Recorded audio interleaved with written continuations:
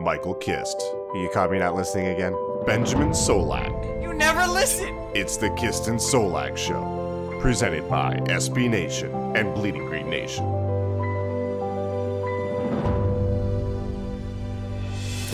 You are flying high on the Kist and Solak Show. This is episode 121, brought to you by the fine folk at SB Nation and Bleeding Green Nation. I am your host, Michael Perfect Kist. square. What was that? Sorry.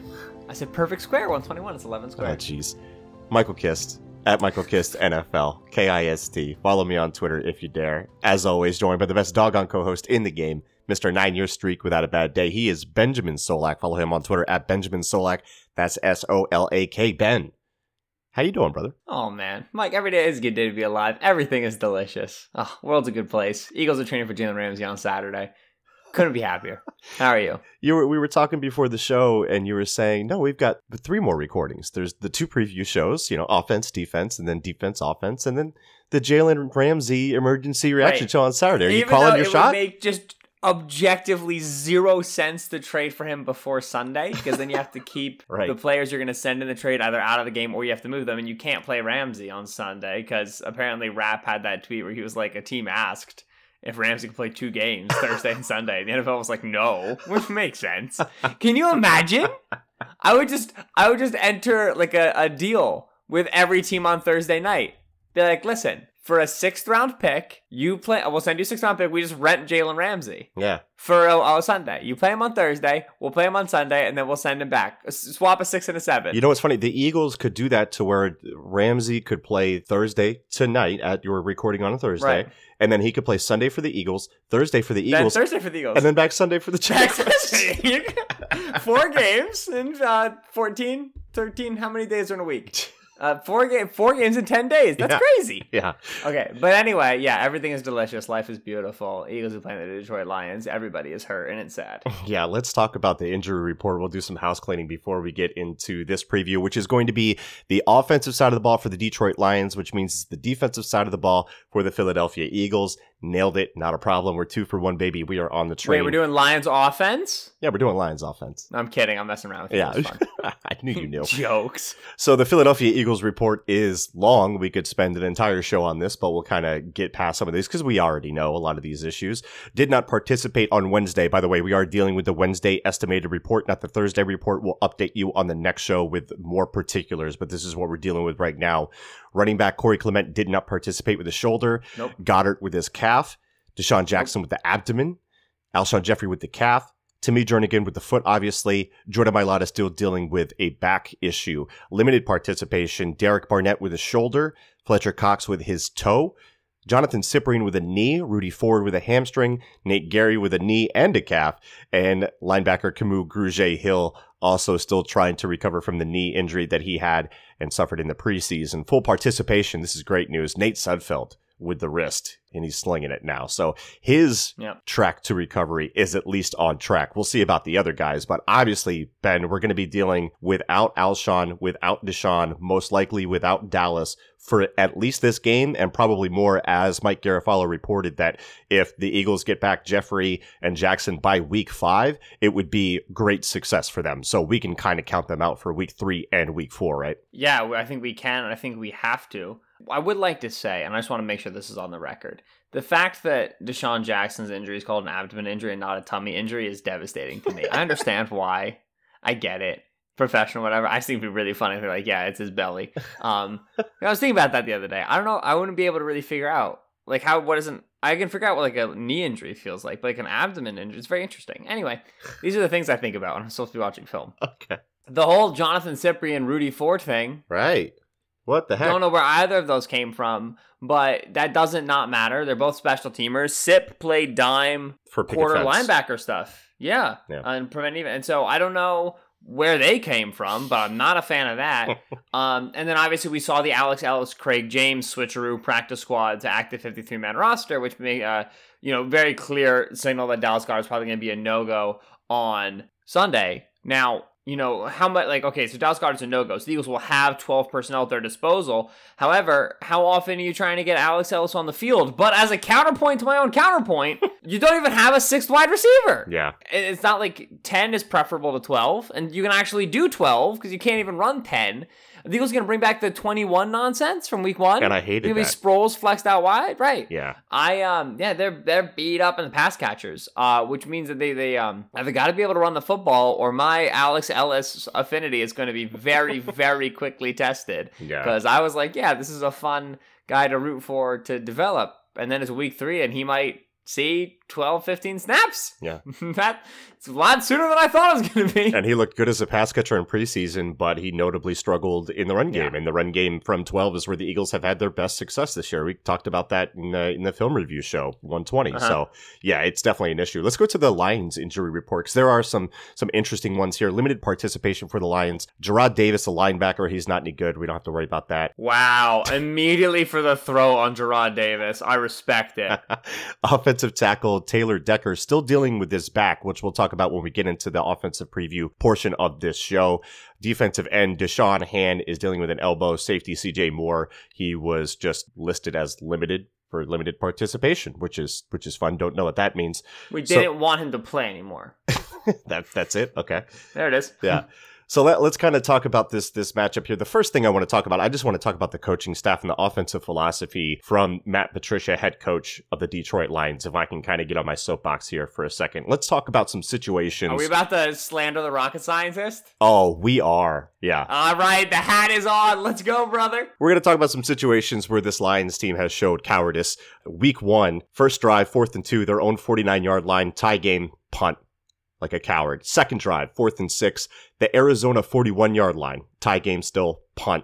Still a coward. Fast forward to the 4th quarter. Under 3 minutes, Lions lead by 8. So 1-score game. 4th and 5 at their own 49-yard line. With a chance to put the game away, they punt like cowards. 3 instances where I could argue that the math is fairly strong that not punting in those 3 situations would improve your chances to win in that one game. Week 2, they got more aggressive, but when you're playing without a lead, it's a little easier to fraud some big boy pants. They also punted from 4th and 3 on their own 46, kicked a field goal on 4th and 2 from the Chargers 22. Look what happened when they went for it on 4th and 1 on the Chargers 35, convert, boom, next play, game-winning touchdown. How about that? So looking at last year, this is not just a this year thing with Matt Patricia. Looking at last year, I used the Pro Football Reference Gameplay Finder to set a query that would show me all punts from the 50 and then inside enemy territory with 4th and 6 or closer. The top 3 coaches in punt volume in that situation, Bill O'Brien, Matt Nagy, and Matt Patricia. 3 of our favorite head coaches in the league, Mike. The Lions punted in enemy territory with 4th and 6 or less 9 times in 2018. They did it twice against the 49ers. They lost by 3 points. They did it against the Cowboys. They lost by 2 points. They did it against the Packers. They won by 8 points. Shouldn't have been that close. Seahawks lost by 14 points. Could have been closer. Panthers won by 1 point. Didn't have to be that hard. Bears lost by 7 points. Then against the Bills twice. Guess what? Lost by 1 point. Week 1, they do it against Arizona. They tie. If you weren't keeping count, that's 2 and 6 in games. And you can even add the tie in there. In games where they punted inside enemy territory, 4 times they lost by 1 score. For a team that went 7 and 9 last year, do you think that could be the difference between 7 and 9 and 9 and 7? And remember, when we talked about the emotional element to all this, when discussing Peterson's aggressiveness and showing faith in his team and how that couldn't be understated, what is the message that Matt Patricia is sending to his team by not showing faith in the offense to convert and faith in the defense to have his back if he puts them in a bad position by trying to actively win a football game, which he apparently refuses to do? Ben, Matt Patricia is a coward. I was worried you were going to end it after that because you didn't ask a question. And so I don't know what I'm supposed to say here. Usually you have the question. You have a defensive-minded head coach. It was originally the defensive coordinator, obviously, for the New England Patriots. You also have a run-first run to set up the play-action game coordinator in Darrell Bevell. And Bevell brought in to replace Jim Bob Cooter as the offensive coordinator in Detroit, a move that I liked in the whole, in the sense that a lot of what Jim Bob, which is a real person, a lot of what Jim Bob was doing for the Lions with Matt Stafford was a lot more quick game stuff, a lot getting the ball out of his hands, facilitating to the weapons. And that was a choice when you have a player with Matt Stafford's arm strength. Now, Bevell comes in, the Lions improve the offensive line significantly. And I think that the quality of the offensive line play is something that we need to talk about because I did not know that the Lions were good like this. It's pretty good. And then I watched the film. They played some good ball early. Tyrell Crosby. Mm-hmm. Oh, I thought I had to write off as a loss. Same. But no. Anyway, so it's a good offensive line play. They're about even in the league, about league average in terms of scripted plays, design runs to dropbacks. That's from PFF's numbers. And then when they throw, they decide to go deep. Matt Stafford is the second most deep passing attempts in the league right now in terms of the percentage of passing attempts, only to Josh Rosen, who has taken literally 22 dropbacks or something like that. Can I add some stats to that to kind of show the difference Absolutely between the offense? No. Okay. No, I'm already done. Good. All right. So Matt Stafford, last 3 years since Next Gen Stats has been tracking intended air yards, Matt Stafford's been anywhere from 7 to 8 intended air yards per those years. This year, he's way up, like 3 yards up. He's in like 11 yards intended air yards per attempt. So they're opening the offense up with Bevel. Also, air yards to the sticks. It'll be the first year, if this holds, Matt Stafford's over 2.1 air yards to the sticks. I think that's tops in the league. Can you redefine air yards to the sticks for everybody? Yeah. So for instance, if it's 1st and 10 and you throw it and you throw it 9 yards in the air, that's a -1 air yard to the stick. If you throw it 12 yards, that's +2 air yards to the stick. So he's throwing past the sticks on any given down, any given situation. If that holds, it would be the only year since they started tracking this since 2016 that Stafford would be in the black for air yards to the stick. So they are pushing it downfield, which Stafford has the arm to make these throws, and he's been really impressive to me. Right. And we suddenly have the pass protection to pull it off. Mm-hmm. Stafford is sitting in the pocket for significantly longer than he has in previous years, spending more time waiting, not breaking. When he gets sacked, it's still pretty quick, and that makes sense. But generally speaking, he's able to hang in the pocket a lot longer. Like I said, really impressed with the growth and the additions that you've seen for the Detroit Lions offensive line. I think you lose Taylor Decker and you think that that's going to be a big loss. Tyrell Crosby, 5th-round pick out of Oregon, 2018. I brought him up earlier. Crosby was a very underdrafted player in regard to, I believe there's like a foot injury that we're not sure how healthy that'll ever be and if he'll be able to be a second contract player or whatever. But as far as the 5th-round pick, he was woefully underdrafted. He steps in, he's playing tremendous ball in my opinion. At left tackle as for a second-year player. Speaking of second-year players, Frank Ragnow's got his chops. I mean, he wasn't bad. He wasn't bad his rookie year. Hey. But as we kind of offensive linemen very typically, some time to adjust. Second year, Ragnow came to play some ball, brother, and then Joel Dahl steps in as left guard. That left side of the line looks great. Ricky Wagner, Graham Glasgow have been there for a while. You add in Jesse James and TJ Hawkinson, and this is a Lions team that is not afraid of going 12 personnel and also just flat out stealing some of the Eagles concepts, which were not the Eagles to begin with. But there are pieces of this power running game that look a lot like what Philly was running, especially in 2017 when they had a Giant Blunt running behind Brent Selleck and Zach Ertz in their 12 personnel set. So you get a lot of trap. Mike, you're getting some of your wham as well. You're getting your single back power. You're getting your counter plays. There's a powerful rushing attack, which has improved the offensive line. Kerryon Johnson, another second-year player who looks good. So the running game has strengthened, and then accordingly, when the Lions go deep, it's off of play action. Stafford is a really good play action passer. We know play action is generally more effective, and they have 2 great downfield receivers in Marvin Jones and Kenny Golladay. And the nice thing is that they've done a good job, I think, with the addition of Danny Amendola, and then the way that they use TJ Hawkinson as underneath and intermediate route runners to allow Golladay and Jones to really work downfield more frequently. Like Kenny Golladay and Jones were doing too much slants and curls under Jim Bob Cooter. These are great catch point receivers. They're tall. They're able to get vertical. They have great catch radiuses. They're physical down the field. It's where you want them to be playing. And I think that Bevel has done a nice job getting them in those areas in which they're going to be more effective. And so I still think they probably run the ball too much. There's probably too many screens. I feel that way about most offenses, but there's probably too many screens. But I think that this offensive philosophy fits the personnel a lot better, and the changes in personnel that were made to fit the philosophy make a lot of sense and are successful so far. So the Lions, a team who I took the mickey out of a little bit in the preseason, looks better than I expected them to look, and I think a lot of that credit belongs to Darrell Bevell, who's coaching a pretty good offense there in Detroit. I 100% agree, and there are a lot of points that you just made that I want to follow up on. First, on Golladay, I think his play strength in the air and his ability at the catch point is going to give Darby some problems. I gotta catch a big L on Golladay, brother. Yeah, me too. Not only did I not love him coming out, I thought after his first season it wasn't gonna happen. Right, and it's happening. Then last year he had 1,000 yards, and I was like, shoot, I did not realize this.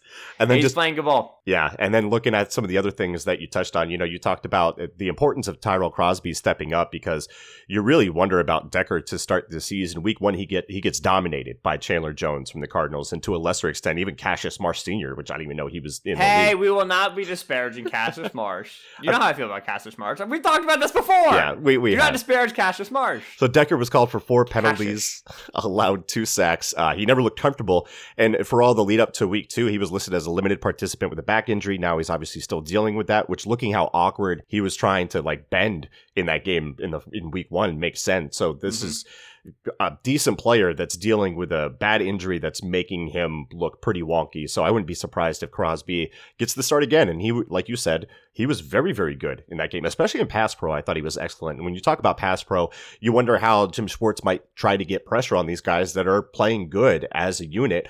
And, I don't think it's going to be with more blitz like he did against Atlanta. And against the blitz, what was really impressive to me was Stafford does really well to recognize blitzes pre-snap. He's no greenhorn dum-dum back there, and he'll take what the defense gives him. We're talking about quick game stuff based on where the pressure is coming from and the leverage of the defenders. And I've got the numbers from last week right in front of me. He was 7 for 8 against the blitz, 7 completions, 3, 5, 5, 6, 6, 8, 10 yards, 75% success rate. Get it out, do it quick, and keep the offense on schedule. It might sound boring, but you add in that vertical element that they also have, and it's really not. So against the blitz, Stafford is just going to get it out and take advantage of those voids in cover 3 that the Eagles are going to give them otherwise too, just not even with the blitz. And then you mentioned 12 personnel, and I wanted to follow up on that with some stats because I charted them against the Chargers and with the Cardinals as well with 12 personnel. And from passing from 12 this year, they are 14 of 16, 183 yards, 1 touchdown with a 135.1 quarterback rating. That's from my charting, heavily subject to error. But TJ Hawkinson, man, is a problem. I tried to tell the people. I tried to tell. He's a full-grown deer. 6, 131, and 1 in his debut, including some interesting concepts. They had one where they lined him at the H-back and then sent him on a deep crosser that really caught the defense out of sorts. He had another catch on a post from a nasty split against cornerback Chris Jones where he showed a good understanding of leverage, stemming inside before his break, and it could have been a TD with a better ball from Stafford, but Stafford had to step up in the pocket away from pressure, ended up with a guy in his face, so the placement wasn't perfect. And Stafford on these throws where he has to alter his platform or his throwing angle is excellent. And Hawkinson, just a matchup nightmare. You're talking about a near 6'5", 251 pounder with very good change of direction skills and above average straight line speed. That's also an impactful run blocker. So he's going to create all types of issues for defensive coordinators. And as his game matures, it's just going to be worse and worse for defenses. And like last week, he was quiet, only 1 catch for 7 yards. That 1 catch came on a 2x2 set. So 2 receivers on either side of the formation split out like the Lions like to do. All curls from there. Lions also like to do that a lot. They like to mirror concepts as well, like we talked about on the QB Sco show with Mark Schofield. Yeah. There's going to be issues there if the Lions can get their play action game going, especially with Hawkinson. I'm interested to see how the Eagles can match up with that. You said the Lions like to split out their receivers. You have numbers on that? Numbers as far as splitting out or going 2x2, or what do you mean? How frequently their receivers are out wide and plus splits, and how frequently they're in reduced splits. I mean, it's either one. I'm not challenging you. I'm just curious. Yeah, I honestly think it's a pretty even mix between one or the other because they do those tight doubles 2x2, even with nasty. The tight end.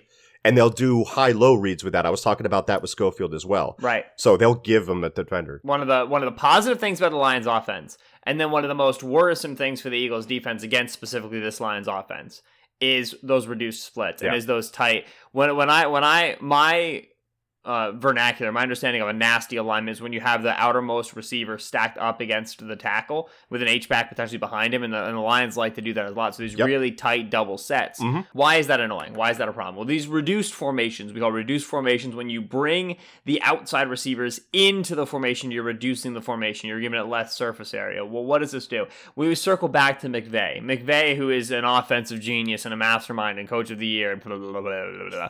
Well, things that he very nicely marries a lot of ideas towards one distinct goal, but it's not like he's the only coach in the world who's using reduced formations. Darrell Bevell is another one that's using it.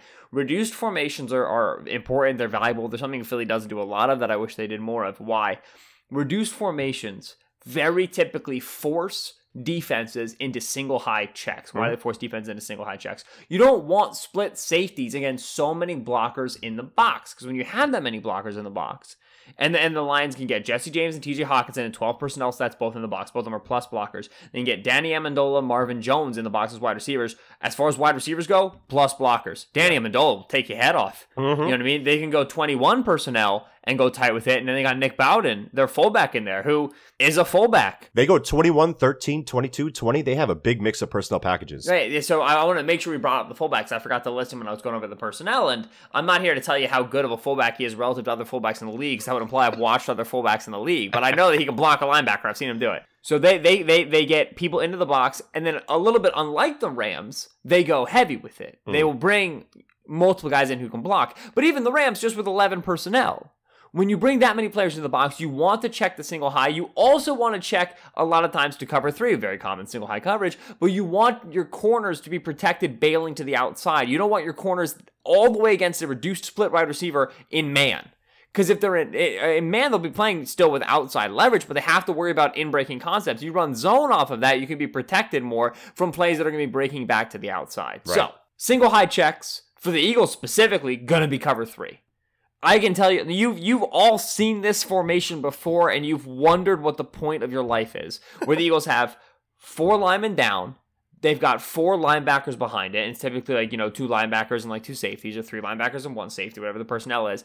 And then there's a single high safety, it's 15 yards off McLeod, and then the 2 corners are 8 yards off, flexed, shaded outside of the formation. This is how the Eagles like to match to reduce splits. It's a very predictable check, and it's a any predictable check is exploitable. Anytime I know what your defense is going to check to, I'm going to attack it. So if the Lions, especially if they come out and they motion into a reduced set, which they don't usually do, but even if they motion to it, even if they come out with it just regular out in the formation, Eagles are going to respond with single high cover 3.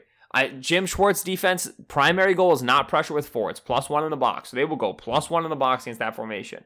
And now it's your cover 3 beaters. Yeah. Now it's sail. Now it's smash divide. Now it's flood. These are not hard concepts. We go hard play action. Eagles linebackers have not played good in the past couple of weeks. Yep. We throw over the top of them. And the linebackers, there's going to be 3 of them on the field because, as I mentioned before, I kind of alluded to this on a previous show, the Lions are running 11 personnel about 58 to 60% of the time. The rest is those other personnel formations that I mentioned. And Nate Gary is going to get a lot of snaps. The Eagles respond with base against 12, 21, 13, 22, and 20 personnel sets. So the linebackers are going to be on the field and they're going to have to play well. And I worry about the linebackers in coverage against play action, against those reduced splits. So I definitely 100% agree with you there that it might be a problem. Ben, looking at these matchups for the cornerbacks, because we're talking about pass coverage here, what do you think about Marvin Jones against Ronald Darby, Danny Amendola against Avonte Maddox, Kenny Golladay against Sidney Jones, possibly some Rasul Douglas in there as well? I mentioned Golladay against Darby before because I still think they're going to see some of that. And I worry about the play strength and the ability at the catch point. Is there anything that stands out to you from those matchups? Yeah, I think they'll be able to get which wide receiver they want on which corner, because the Eagles will leave their corners on sides, and the Lions will flip Jones and Golladay. They do. So they can go get who they want. I'm really confused why you didn't mention the Marvin Jones versus Jalen Ramsey matchup, but it's fine. I don't think that this is it's not as tough of a matchup as they had against Atlanta, but it's an easier matchup than they had against Washington. Now, Terry McLaurin gave them issues, right? Neither Jones nor Golladay is a McLaurin-like player. The Lions do not have the outside speed burner, Calvin Ridley, Terry McLaurin type. Does this mean they won't be able to hit deep post routes if the Eagles don't get, their defenders to the middle of the field deep?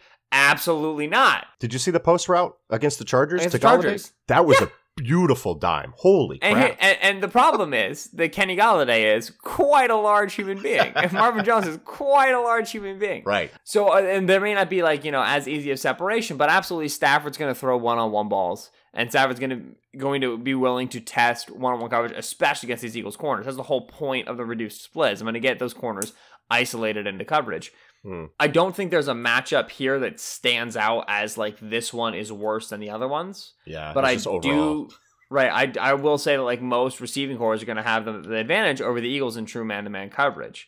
My general response to what do you want to be able to do against the Lions, against the West Coast concepts you're going to be getting from Darrell Bevell, against the formation they're going to be getting with the secondary issues that you've had, is you have to play more split field. You have to play more split field. Just going to say, there's no choice. He just doesn't do it. He doesn't play split field. And why? Because he does not want to get ran on. It's my theory, is that he just does. And the Eagles' run defense, as it has been every year, is great. Oh, it's so good. Eagles give up no yards on the ground. It's awesome. They also give up 30 points a game, but no yards on the ground. The only time they went split safety last year was against the Rams, and we lauded him for that defensive game plan. That was it. Like you have to play quarters against the Rams concepts. There's just no other way. With the Lions, I don't know if he thinks that way. Do you remember why you said they played split field against the Rams? Because everybody else was doing it. Well, everybody else was doing it, but I remember we also did a pod in the preseason, in the offseason, where you're basically like, yeah, because if they didn't do something different, they were going to lose the season. They had no other choice but to try other things. Correct. And I'm not asking for Tampa 2. I'm not asking for, cover 2, hit the honey hole. Play quarters. Yeah, exactly. Just protect your corners. Right. I mean, they played quarters on the touchdown, the Hardy touchdown. Ben Slam and stuff. Yeah, they were playing quarters on the touchdown. Yeah. Right. Play quarters, just do it better. Don't do it wrong. Get Sendejo, his head screwed on correctly. Look, maybe if they played it more than once a game, they'd be better at it, and they could use it. That's the thing. You can absolutely, with your defensive line, play quarters against reduced fronts. You really can. I promise. Yeah. Split field. Screw it. Who cares? Doesn't matter if it's split field. Cover 4, cover 6, cover 2. I don't care. You have to have a change-up pitch. You can't keep pitching them down the pipe. Cover 3 is going to be... You can beat it all day. I don't really know what down the pipe means. I don't watch baseball. I'm pretty sure I got that idiom right. You're putting it over the plate. You're very predictable coverage shells right now. Yep. And you do not have the corner talent to recover from this. Mm-hmm. When McLeod was healthy last year, there was more trap coverage. There was this inverted Tampa 2, which other teams have decided to steal, regardless of the fact that it didn't work very well last year. Don't ask me about that. And it's not working for anyone else, not Washington, not New York, nothing, yeah. Well, okay, the Washington one, they had a linebacker bailing. I don't know what that is. I don't even want to go. That was drop 8. That's some weird drop 8 check. I mean, they also had it happen against the Cowboys. Remember, Kellen Moore dialed up the same thing that the Washington had dialed up in week 1, and they got the same coverage that they got from the Eagles in that game. And it's just, we think Kellen Moore might be the petty god. We'll find out if he just continues to run concepts that the previous team had touchdowns with. But that's something else we're tracking. Totally side note. Heroism. But regardless. Right. Trap coverage. They ran more trap coverage with McLeod last year. They lost McLeod. McLeod is back now. Well, if McLeod is back, when I talk about trap coverage, I'm basically talking about as a 90,000 foot view. This is highly reductive, but get defensive backs into zones that the offense doesn't think they're going to be in pre-snap. 2 palms, 2 read, whatever. Exactly. Just get your corners dropping into hook curl zones and get a linebacker moving into the flats and rotate coverage and spin coverage away from strength and spin coverage away from blitzes. Like when the Eagles blitz, which we were very happy about. I don't want to take that away from you, Jimbo. It's all man behind it. Right? And Chris Collinsworth was like, this is what happens when the Eagles zone blitz. I was like, what are you talking about? They don't do that. You have to, there needs to be some change-up pitches in the secondary shelf. For as long as the Eagles' pass rush isn't world-beating, which it's not right now, and for as long as your cornerbacks continue to struggle in isolation. Another solution, if you want to be able to play this sort of coverage shell, as Schwartz, you should be banging the table for Ramsey. He's what allows you to do that. He's the exception that proves the rule. He's the elite talent. That's why he's elite, because it lets you be more simple on the defensive side because you have the personnel to match up against top wide receivers. So a long way of saying the Eagles are going to give up yards in the passing game. The Lions have been a good running team. They have moved the ball on the ground and then shot deep. The Eagles are going to continue, even if they stop the running game, to give up deep shots against the Lions. They're going to give up yards. They're going to give up points through the air. Unless you find a way to disguise tendency and force Stafford to process post-snap, give your defensive line more time to get there. Or trade for Jalen Ramsey. When we come back, we're going to talk more about this matchup. We'll get into some predictions as far as the Lions offense goes. That's coming up next here on the Kist and Solak Show. We are back on the Kist and Solak Show, episode 121, brought to you by SB Nation and Bleeding Green Nation. Michael Kist here with Benjamin Solak. Look, I want to talk more about the dude Ragnow that you brought up before. I didn't get the chance to at the time, but maybe we can tie this in with some other stuff, because Frank Ragnow, their second-year center. I mean, Rags has some issues with being patient in pass pro, I think, from what I saw, and he can get a bit overextended at times, but he's a doggone people mover in the run game, and the Lions absolutely love to get him up to the second level where he just smothers linebackers. They do a great job getting, great, like Trap Wham, our concepts, man. Great quality film. I think Cox is going to be able to take advantage of him in the passing game, but he's also not at 100%. It hasn't been the game record that he typically is. And as I said before, a lot of linebackers on the field, a lot of linebackers trying to get away from Frank Ragnow. Those linebackers are going to have issues if they allow Ragnow to get in on them and in on their frame. And from what I saw from Ragnow, his hit rate on the second level is really, really good. Like, he takes great angles, and he moves them out the way, keeps his feet moving to watch players out, and clears lanes, man. So he's super fun in that regard. Anything else up front, maybe in the run game that you saw from the Lions that might give the Eagles some issues, or any other players on the offensive side of the ball for the Lions that you want to highlight? What was the one thing about Kerryon Johnson as a runner when you were evaluating him out of Auburn that stood out as unique? That I couldn't figure out his freaking burst. I think I had more issues figuring out his burst than anything. But Kerryon Johnson, it's related to that. I think that's on my point. Okay. Johnson got, from some people, not me, Le'Veon Bell comparisons. Oh, the patience. And it was because of play style. Johnson's willingness to just sit there and wait. Not only is it annoying, it's a problem for Philly because Philly penetrates. Yep. Right? So Philly's going to get upfield, they're going to get into flow, they want to cut off flow, they want to cut you off at the pass. But Johnson's very, very willing to sit there and let you overplay and then pick his way through the trash, get 4 or 5 dirty yards, break this contact, break that contact, force your filling corner, force your filling safety to make tough tackles against a 225-pound player. Right, correct. No one wants to deal with that. That's only, like, that physically is exhausting for a defensive line. The play is longer and you're getting hit more. It sucks. So Johnson's got a unique play style that I think is difficult, and is specifically, again, and this is kind of a theme here, going to be a little bit difficult for how Philly likes to play their game. I agree with you on Ragnow bigly, like we were talking about. I also talked about Crosby, the last player that I think does deserve a highlight. I brought up Joe Dalton. I think he's playing well. But Graham Glasgow has been 4 years in the league now, and he's just been rock solid for 4 years. I love him. And it's very much so in a quality starter, lunch pail, show up to work, should not show up to work. Ragnow Glasgow is that strong. When they double team, when they scoop, and when they combo, it's really, really nice. The one thing that is a bit of an issue for the offensive line is that a lot of their run concepts, because they're like trapping and they're running combo blocks and fold blocks and whatnot, is reliant on communication, and they haven't been playing together for that long, especially with Crosby and a left tackle. Right. Hawkinson when he fills, James when he fills, they're both new as well. And so they'll also make mistakes and read blocks incorrectly, and you catch it. It's not too much of an issue, but you can, especially if you want to stunt and twist, which the Eagles stunted a bit more than I remember them usually doing against Atlanta, which could be an effort to kind of galvanize that pass rush a little bit. But obviously stunting also works against the running game as well, as long as you don't stunt out of it. And so there can be communications issues for the Lions offensive line, but most teams who run these power blocking ideas, especially these interior ones, you're going to have that. That's going to be a thing that shows up. So it's not super unique. It's just something to watch for. If it was a miscommunication that got Brandon Graham a 5-yard tackle for loss that ended an Atlanta drive early, so it matters. Let's take a look at the line here, and we can give our overall thoughts on how we think this Lions offense is going to perform. Right now, I'm looking at a site, no free ads. The over-under is set at 45.5, and the spread is -6 for the Eagles, which is healthy, in my opinion. That puts the score around, if they hit the over by a half a point, that puts it at 26-20. So Vegas is saying that the Lions are going to score right around 20 points. Would you go over or under on 20 points for the Detroit Lions? Over? Yeah. Over. I have no reason to go under on the Eagles defense stopping a team until it happens. or until they trade for Jalen Ramsey.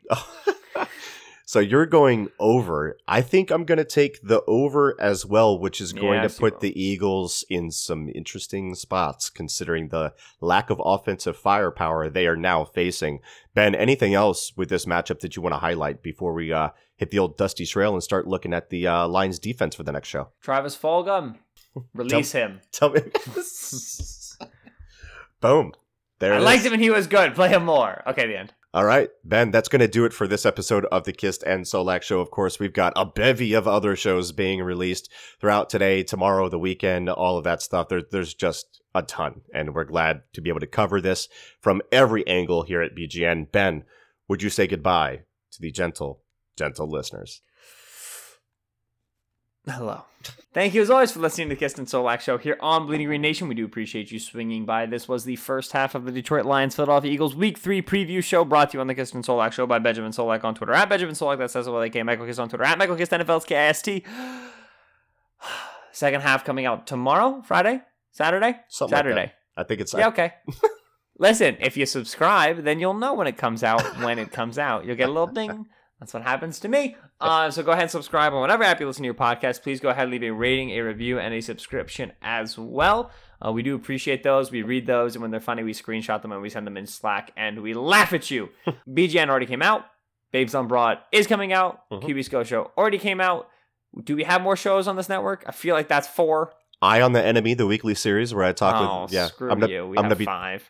I'm going to be talking with Sports Info Solutions guys, Matt Manicherian and Bryce Rossler to preview. I forgot Bryce is a Lions fan, mostly because he never talks about it, because it's a sad existence. He said he's in his profile, he's a reformed Lions homer. I mean, anything with what the Lions have done in the past few years would definitely take the homerism out of you and the optimism as well. But great analytical stuff coming from SIS, also from the football side too. I mean, they both have their backgrounds in film study, and Matt Manicherian was a scout as well. So tons of content coming your way.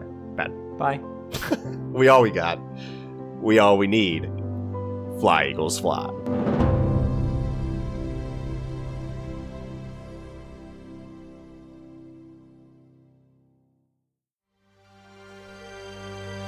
BGN.